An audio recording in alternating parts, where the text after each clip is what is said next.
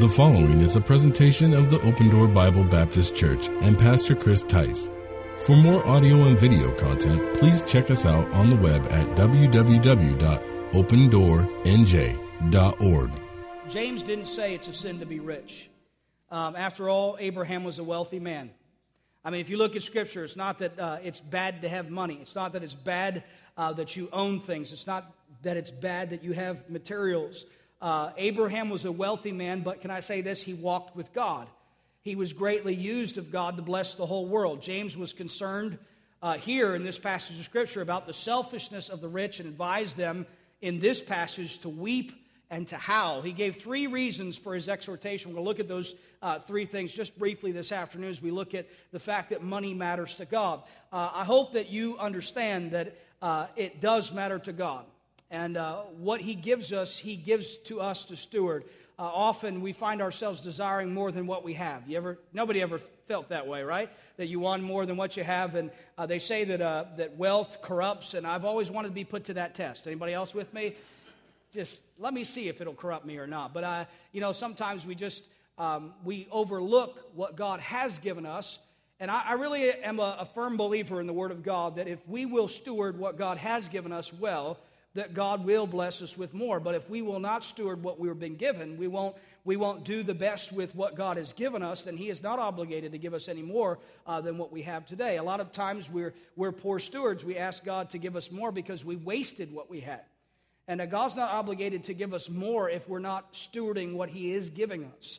And let me just submit this to you. If you don't tithe when you don't have a lot, you won't tithe when you do have a lot. If you're not a giving person when you have little, you won't be a giving person when you have more. Having wealth doesn't give you the character of being generous. Having wealth doesn't give you the character of giving more. And that has to do with time, energy, money, wealth, anything. If you're not a generous person, if you're not a giving type person, if you don't have the Lord's heart when it comes to being giving, you will not be that no matter where you find yourself in your finances. Too many people use the excuse, well, I can't give to the Lord because I don't have enough. If you look at the Scriptures, there are enough people in Scriptures where God says, look at this person, they didn't have a lot, and they gave what they had. They didn't have much, but they gave what they had. They stewarded what they had. As a matter of fact, we understand in the Bible that when He gave out talents, the one that buried it and just kept it for himself and didn't invest the one that he was given, that God said, you're an unprofitable servant, that you have not done. Now, he didn't get 10 talents. He only got one, but God said, you should have done with the one that I gave you. You should not have hid it. You should have kept it for yourself. You should have used it. So we understand that God cares about our money. He cares about what He blesses us with. It really starts with the understanding, the realization that everything we have belongs to God. And if you'll just step away from your life and you'll say that, it'll help you when it comes to God saying, I want you to give this. When it comes to God saying, I want you to let this go. Because too many of us, we're afraid. Remember Abraham, we said he was wealthy, but we also know about Abraham that he left his position of security. He left his home. He left the area where he had gotten all his wealth. And the Bible says he went out not knowing whither he went. Now, I don't know too many guys that have a lot and have built an empire in a sense of just wanting to walk out and walk away from it all, not knowing where you're going. And Abraham did that by faith. So we see the heart of Abraham, even though he had a lot, that he was willing to be obedient to God.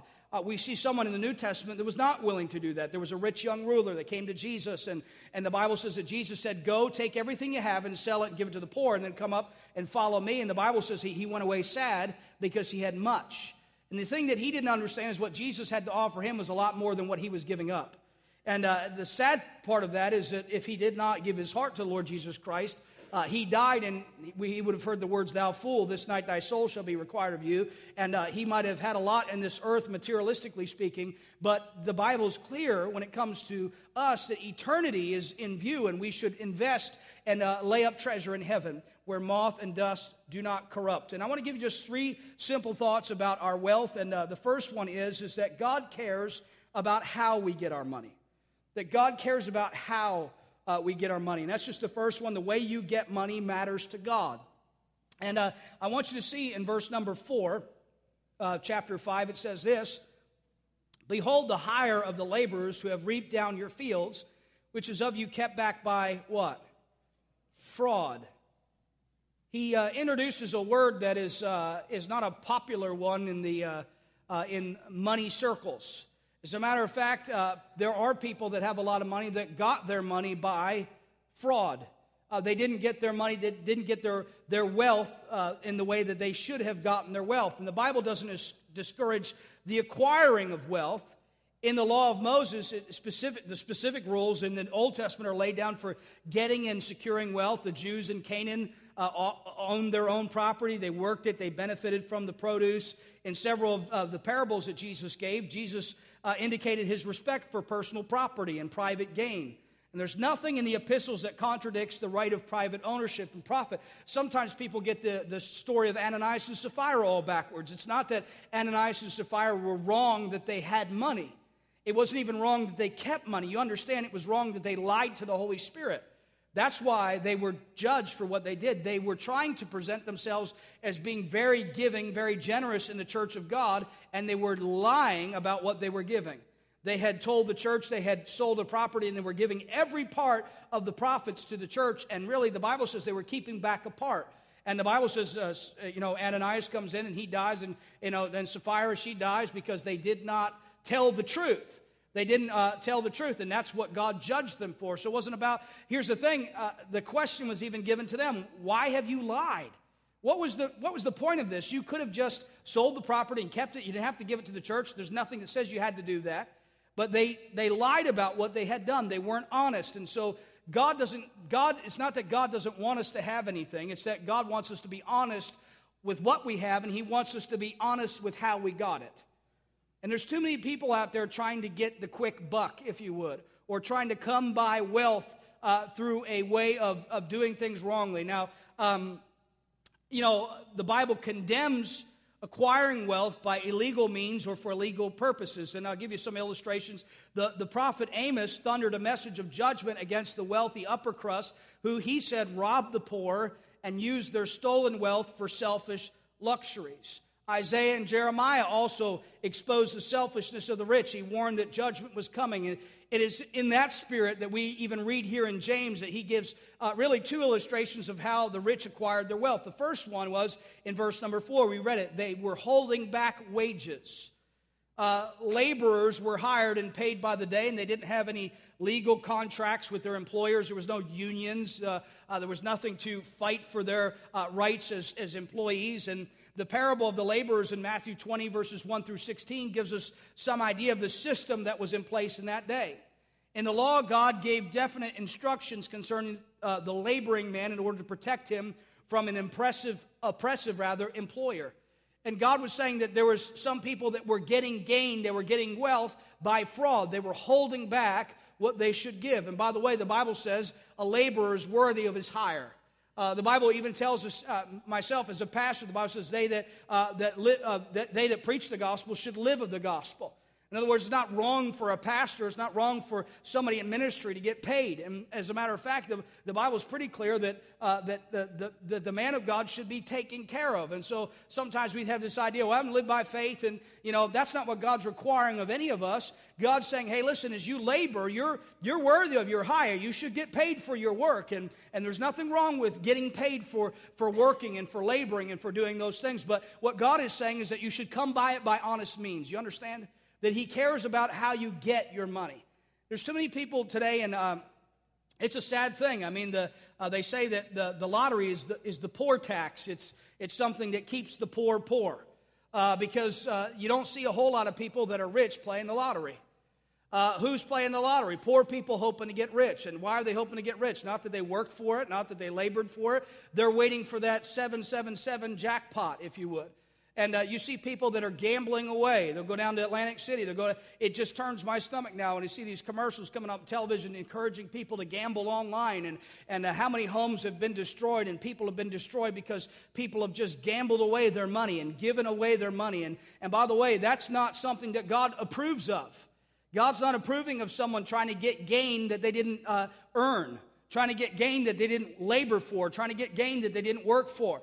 Nobody's ever done this with the insurance. You put it today, one of the reasons why our insurance rates are so high is because people are dishonest. It's the truth. because people are just trying to get one over, and, we're just trying to, we're not going to be honest. We're not going to be honest.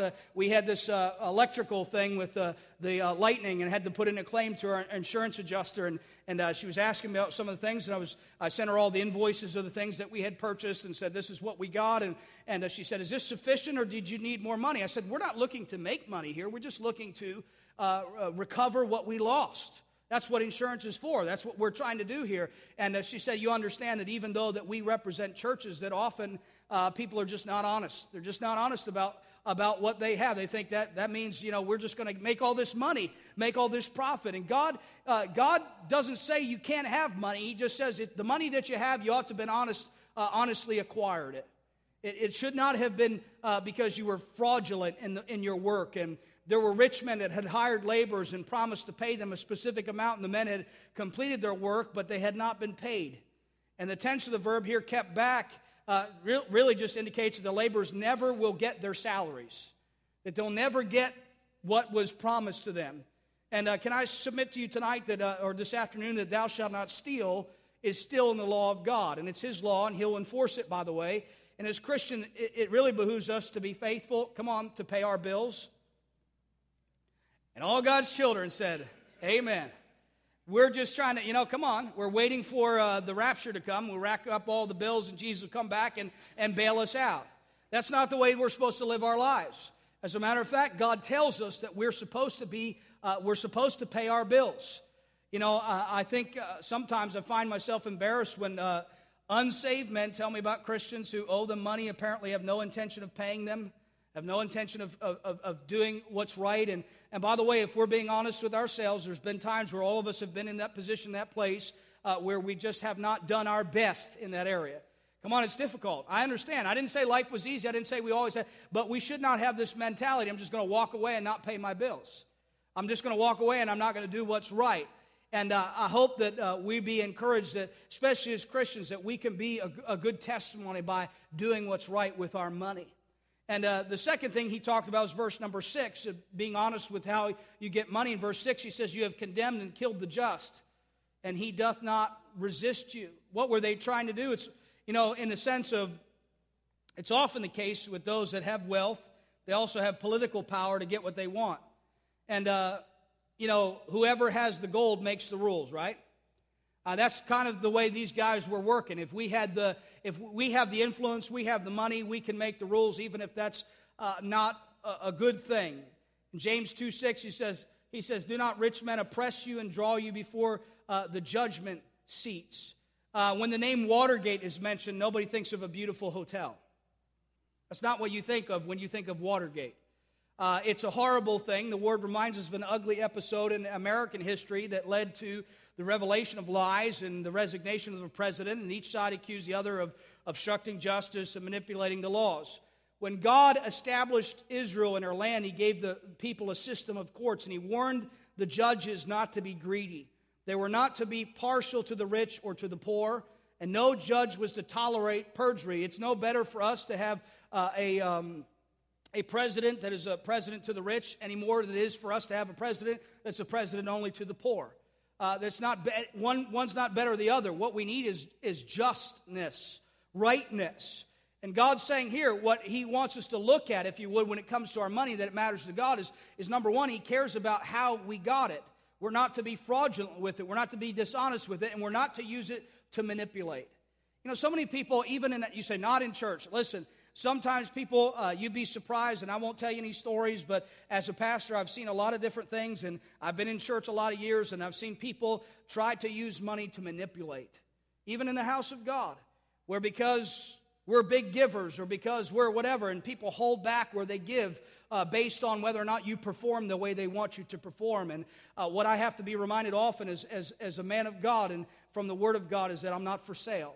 That I'm not greedy of filthy lucre, that I'm not for hire, I'm not a hireling, the Bible says, and that I'm not for sale. That's not we're going to keep preaching and teaching the truth regardless of how that affects, if you would, the pockets, because we understand that God's the one that takes care of us, and that's our way of looking at it. So when it comes to money, God cares about how you got it. Number two, God cares about what you do with it. The way you get money matters to God, and the way you use money matters to God. I think it's just as important, by the way, that if God cares about how I get it, that God cares about how I use it. And God cares about what we do with our money. And it's bad enough to gain wealth in a sinful way, but to use that wealth in sinful ways just makes the sin greater. In other words, if I get it in unhonest ways and then I use it to do wrong things, you know, God cares about that. God cares about what I buy. God cares about what I do with my money. God cares about how we use our money. Is that not the purpose of money? Is that we would use it? In other words, it's not something that we store and try to collect. You know, as a church, you know, the one thing that we always presented when we deal with the bank, they wanted to know how much money we had in the bank, and I laughed. They said, "What do you mean? You don't store up money?" And I said, "No, aren't we a nonprofit organization? I mean, isn't that the whole sense of what we are? Is that what comes in, we use it? And by the way, can I ask you a question? What are we storing it up for? What exactly are we holding on to it for? You know, the best that I can understand when it comes to the church of God, that we're conduits. That God sends money in so that it can be sent out. That God puts money in so that it can be used. Now, I understand that it could become very popular if all of us just say, well, we're just going to keep, you know, we want to have a nest egg here. We want to just keep storing up. And by the way, can I share something with you as a pastor? I might sleep better on Sunday night if that's what we did. I remember the day I became a senior pastor. It's the first Monday that I worried about what was in the offering plate. I'm serious. First Sunday, the first Monday, I wonder how much was the. You know, before I became a pastor, I never worried about that. I never worried about that. Monday morning, the first time I remember. What was it? What was the offering? Is it enough to pay the bills? Is it enough to pay the staff? Is it enough to keep the electric on? Is it enough to operationally do is it enough to pay the missionaries? Is it enough to, you understand, that could become a burden. And by the way, it's supposed to be a blessing, but, you know, sometimes we like to have this idea that we're supposed to store it up. And by the way, look at verse number 3 of chapter 5. It says, your gold and silver is cankered. And what's that next word? Rust. Can I ask you a question? Rust doesn't grow on something that's moving, right? Rust grows on something that's what? Sitting still. It's not doing anything. It's not doing its job. It's something you say, well, my car moves a lot and still develops rust. Well, maybe that's what it is. But you understand is it's been sitting a long time. That's what happens. And God's talking about people that just hold on to their money and they're trying to, you know, there's rust growing on it. The Bible literally says it's cankered. The rust of them shall be a witness against you. It shall eat your flesh as it were fire. You have heaped treasure together for the last days.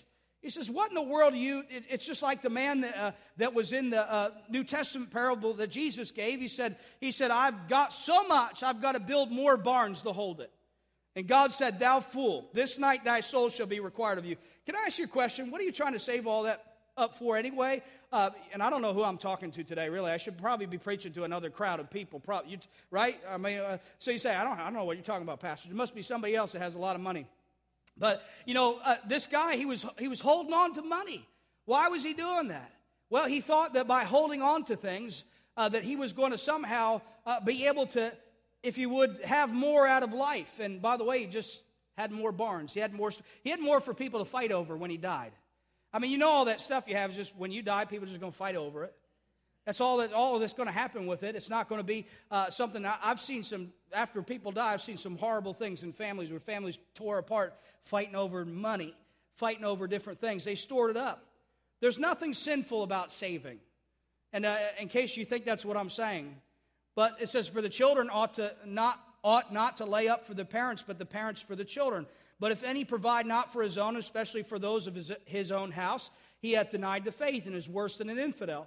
The Bible says in Matthew 25:27, then you ought to have put money in the bank, and on my arrival to have received my money with interest. He was talking about the fact that it's okay to save money. It's okay to steward what you have. I'm not saying you need to empty your bank account, but what I am saying is that God cares about how you use your money. I will say this, it's wrong to store up wealth when you owe money to your employees. It's wrong to store up wealth when you owe money to collectors. And rich men were hoarding grain, gold, garments. They thought that they were rich because they had possessions. Instead of laying up treasures in heaven by using their wealth for God's glory, they were selfishly guarding it for their own security and for their own pleasure. I heard a pastor say once that you ought to take your mall money to church and your church money to the mall. You say, I don't know what that means. Well, next time you go to the mall, take your church money to the mall and then bring your mall money to church. You know, sometimes we go to the mall and we'll drop money for this and that and other things. And then we come into God's house and we're like, well, I think I'll give him a 5. You know, take your 5 to the mall and see how far that goes. You might be able to buy a smoothie. I don't know. You know, sometimes that's how we are. We'll drop $5 on a coffee today, but, you know, we come to God's house like, well, let me tip God. You know, let me just give him a little bit. Let me just, don't want to give too much to God, you see. Why are we that way? Because we have this attitude that we want things for ourselves. You know, why would you spend more on yourself than you would spend on God? What do you spend on the needs that others have? That you spend on, it's amazing sometimes in the house of God how people get things so backwards as we think, let me give my $5 to the missionary. Let me go ahead and buy myself a new whatever. And I'm not against you having a new whatever. I'm not against you buying a coffee. I'm not against you doing those things. But I'm saying how you use your money, you need to check that with God. You need to say, God, are you pleased with the use or how I'm stewarding what I have? Again, I say that God is not obligated to give us any more if we don't steward what he has given us. You know, what does Jesus mean by laying up treasure in heaven? I think sometimes people misinterpret that. Did he mean we should sell everything and give it to the poor, as he instructed a rich young ruler? I don't think so. As a matter of fact, there's enough in Scripture that would tell us not. He spoke that way to the rich ruler because covetousness was that young man's besetting sin, and Jesus wanted to expose it. That's the reason why Jesus spoke to him. He knew his heart. He knew what was in his heart. He knew what he was holding on. He knew what he was worshiping. God asked that man for what his God was. He said, let me ask you, will you give this up to follow Jesus? And be careful what you worship, because God will take it away. God will say, I'm going to take away the object of your worship so that I can once again be the object of your worship. Shouldn't God be the object of our worship? Too much we worship other things. And Jesus was showing his problem. And you and I may possess many things, but can I say this? We own none of them. We may possess many things, but we own none of them. I think too many times we think ownership. Come on, you all know you don't own that house anyway, right? Whatever bank is underwriting it owns it. And, you might as well just give all that stuff to God. Well, that's my car. No, that's PNC's car. That's somebody else's. Well, this is mine. These are mine. These are mine. Listen, none of it belongs to us. We are stewards. It all belongs to God. Every good and perfect gift comes from the Lord. And it would do us well that we would have that spirit. To lay up treasure in heaven means to use all that we have as stewards of God's wealth. You and I may possess many things, but we don't own them. God is the owner of everything, and we are his stewards. What we possess and use are merely things apart from the will of God. When we yield to his will and use what he gives us to serve him, then things become treasures and we're investing in eternity. Listen, you can have things or you can have treasures. I'd rather have treasures. God says, hey, listen, here's your things. These can be treasures if you'll use them for me. Isn't that the truth about life? How many days you have left? Anybody know? How many breaths? How many moments? How many seconds? How many minutes? Do we even know? Are we so prideful that we think that we're going to live forever? Listen, we know that that's not the case. Remember what he said to the rich man, thou fool, this night thy soul shall be required of thee. God is the one that knows our breaths. He's the one that knows our days. He's the one that knows our life. Don't you think he would be the one to consult about our future? If God knows when our days are over, if God knows when our life is ended, should we not follow God's instruction when it comes to our belongings? That God say, hey, listen, I want to instruct you. I want to show you how to make the most of what I've given you in your life. A lot of us would listen if we had some kind of great financial advisor come in that had proven great success and had a lot of wealth, and we'd want to find the fast track to that success. Can I tell you that there is no fast track to success? You know what most of those people do that go to those conventions, that look like this? Anybody know what that is, right? There's a pyramid. You know, a lot of times you say, well, you work under me, and I'll get you to work for me, and then you go get 10 people to work for you, and we'll all be rich. We'll all have money. And who makes the most money? Bernie Madoff, right? The guy at the top. The guy at the top of the pyramid is the one that's making the money, and he's laughing his way to the bank because everybody thinks that they're having great success. And they're having all these hoorah conventions. You think they go to 3 days of convention, all of a sudden we're going to have the keys to wealth. Did I tell you the keys to wealth are just working hard? Working hard and being a good steward. Working hard and using what God allows you to have to His honor, to His glory. Too many Christians, the reason why they're not able to give what they should be able to give in the house of God is they're not living within their means. I'm just being honest. Is that the reason why we can't give is because we live above our means. We don't live within the means that God has allowed us. Can I share with you, wherever you're at financially, God knows. You with me? God knows where you're at financially. Thank God for where you are. Don't be, listen, whatsoever state I am, therewith to be what? Content. And God's not going to bless an uncontent person. Because before long, you'll be tempted to go about by getting wealth by being dishonest. Because you're looking for the quick buck. You're looking for, don't you wish you could talk to some of those young men who somebody told they could make a bunch of money if they broke the law? If they just, this is where the money's at, man. This is where you can make a bunch of quick money. And too many people are behind bars today because they were trying to make quick money, and they found out that's not the way to do it. But I wish somebody would have warned them, or I wish they would have heeded that warning. You know, what a tragedy is to see people heap up treasures for the last days instead of laying up treasures in heaven. That's what he said here. He said in verse number 6, he said, you've condemned and killed the just. But he said in verse number 3, he said, you've heaped treasure together for the last days. Well, you can heap up treasure for the last days, or you can lay up treasure in heaven. It's your choice. The Bible doesn't condemn or discourage saving or even investing, but it does condemn hoarding. Anybody see that show, Hoarders? Let me take you next door. I'll show you the show, all right? Sometimes we have this idea that we think if we just hold on to everything that we have until it breaks, then we give it to the church, right? Yeah, okay, you didn't like that one, all right. Oh, that's broken, we don't need it. Well, take it to the church. Maybe they can use it. You know, sometimes that's our attitude, though. We give to God leftovers. What does God ask for? First fruits. God says, I want your leftovers, I want your first fruits. I don't want what you have left after you've used it. I want what you would buy for yourself. I want what you would give for yourself. I want what you would purchase for yourself. Or sometimes what you wouldn't even purchase for yourself. God says, give me your best. Give me your first. You know, when you get your paycheck, take off the top and give to God. Don't take what you have left. Before long, what you'll find is that your holes have pockets in them. Your pockets have holes in them. And God will get to money one way or another from you.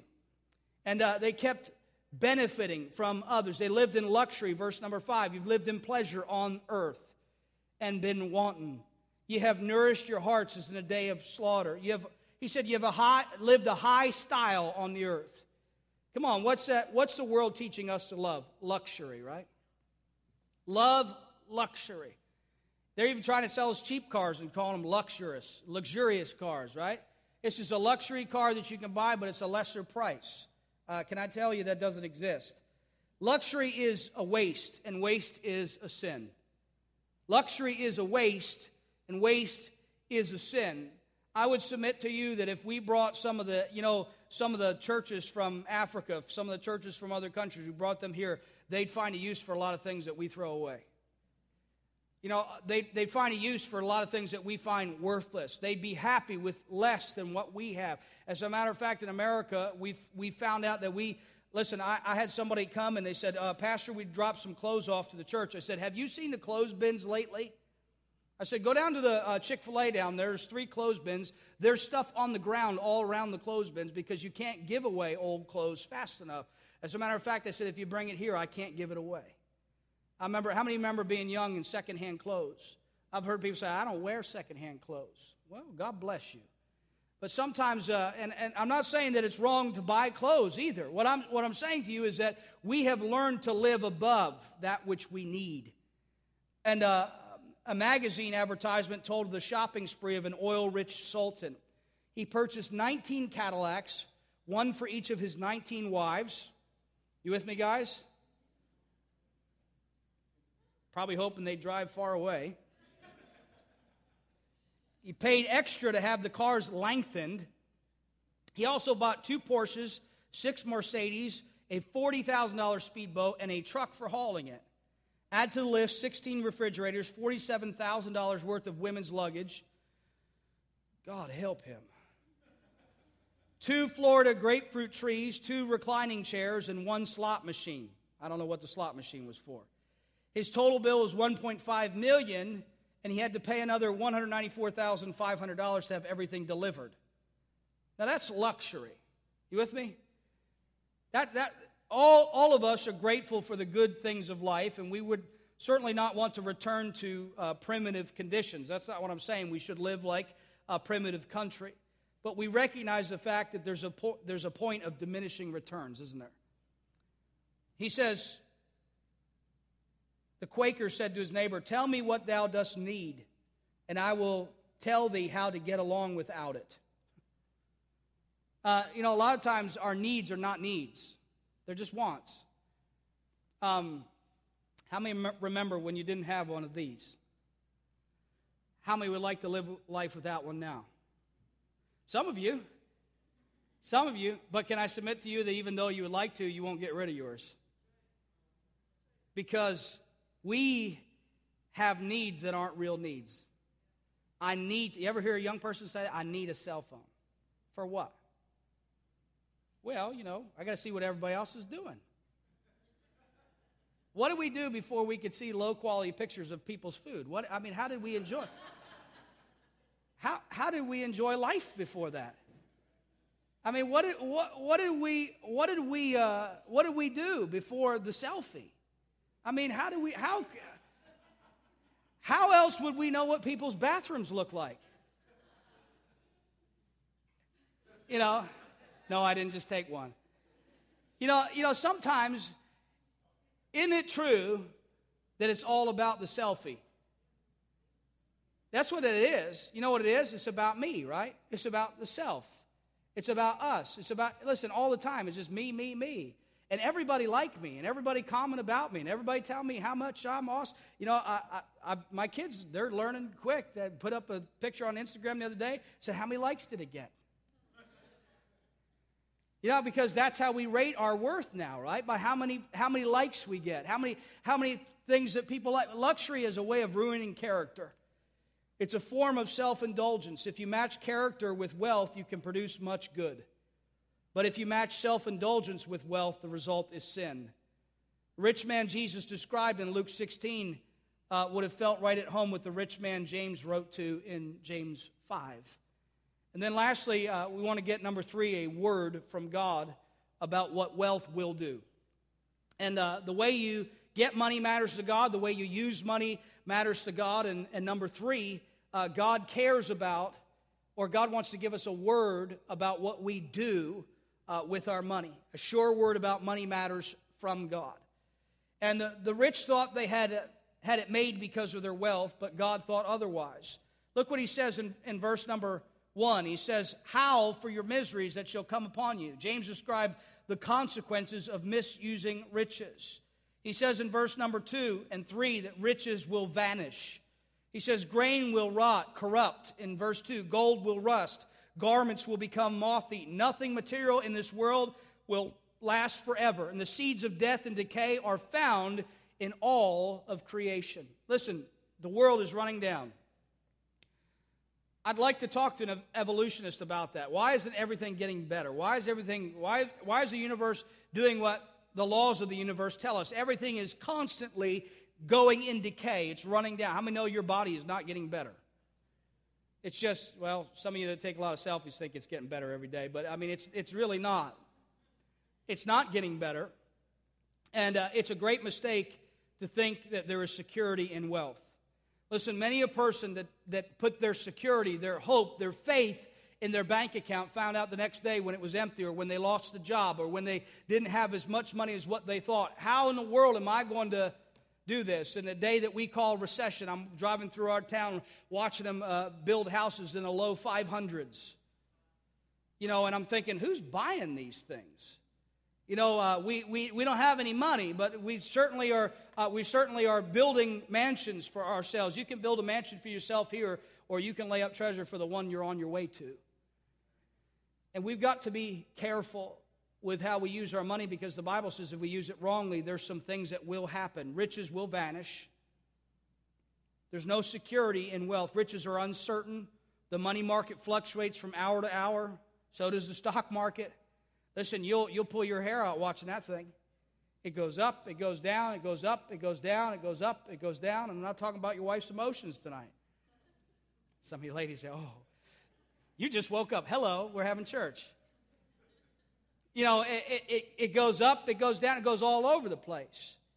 And you see, sometimes we lose sight of what's important.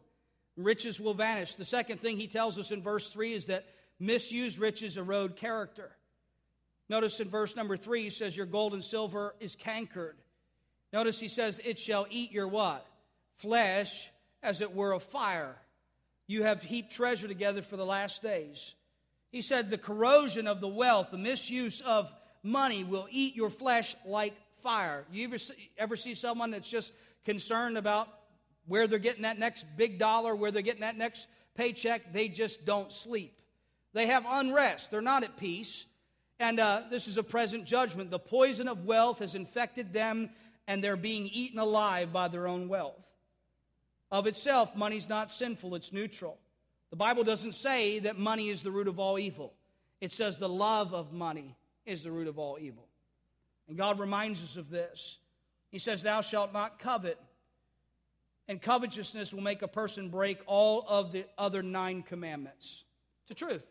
If you have covetousness in your heart, you'll break all the other 9 commandments.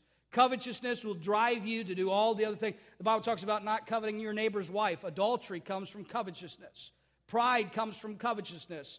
All these are lying, covetousness. What are you lying for? To get gain, to get more. And God's saying, hey, listen, this is something that will destroy you. Next, he says, judgment is a certainty to those that love money. Look at verse number 5. You've lived in pleasure on the earth and been wanton. You have nourished your hearts as in the day of slaughter. Jesus Christ will be the judge, and his judgment is going to be righteous. You know, one day as Christians, we're going to stand before God, and we're going to give an account. What are we going to give an account for? Our sin? No. You know, there's never going to be a time. You have to thank God for that, by the way. As a Christian, you're not going to stand before God. It's not going to be, this is your life. It's not going to be, this is what you did. It's not going to be, these are all your sins. Hey, can I remind you tonight, my sins are in the sea of forgetfulness. There's far away as the east is from the west. He's remembered them no more. He's forgotten them. I'm forgiven. I'm cleansed. I'm redeemed. Praise the Lord for that. Are you with me tonight on that one? This afternoon? You know, He has put that sin away from us. So when we stand before God, what we'll be judged for? We'll be judged for what we did with the life that He gave us. We'll be judged for stewardship. So God's going to say, just like He asked those that He gave the talents to, this is the money I gave you. Why did you do this with it? This is the life I gave you. Why did you do this with it? This is the stuff that I gave you. These are the materials that I gave you. Why did you not do this? Why did you not do what's right with what I gave you? Why did you not invest in the right places? And the truth of the matter is that all of our works will be judged by the fiery eyes of God, and He's going to look at them, and the things that we've done for ourselves, the things that we've done to do for us, the Bible says are going to be burned up like wood, hay, and stubble. And the only things that will stand are the things that we've done for the Lord Jesus Christ. Those are the things the Bible says that are going to be like gold and silver and precious stone. You know why? One reason why God's going to have to wipe away our tears? Because I think we're going to have a lot of tears of regret for what we did with our life. And we should have spent more in our life for doing what God wanted us to do rather than on ourselves. Judgment is a certainty. James not only saw a present judgment, their wealth decaying, their character eroding, but the future judgment before God. Note the witness that God will call in the day of judgment. First, the rich man's wealth will witness against them, James 5:3. Their rotten grain, rusted gold, silver, moth-eaten garments will bear witness of the selfishness of their hearts. There's a little bit of irony here as we close this afternoon. The rich man saved their wealth to help them, but their hoarded riches will testify against them in that day. So they saved the money for themselves, but the Bible says that that is what will testify against their life. The wages they held back will also witness against them in God's court. Money talks, doesn't it? Money talks. It's a statement that is often used in the world. And the truth of the matter is one day, our possessions, our time, our energy, our wealth, our money will speak for itself. Because you'll see where your treasure is, there will your what? Heart be also. What's God saying? Put your money where your mouth is. That's what God's saying. Oh, Lord, I love you. I want to give more to mission. I want to do more for... God says, put your money where your mouth is. If you really believe those things, then you'll give. And by the way, you'll do it cheerfully. Not begrudgingly. Not by constraint. Not out of necessity. The Lord loves a what? A cheerful giver. If God has used this ministry in any way to be a blessing to you, please take a moment to send us an email to info@opendoornj.org. Also, if you would like to support this ministry financially, you can do so online at opendoornj.org. Thanks for tuning in.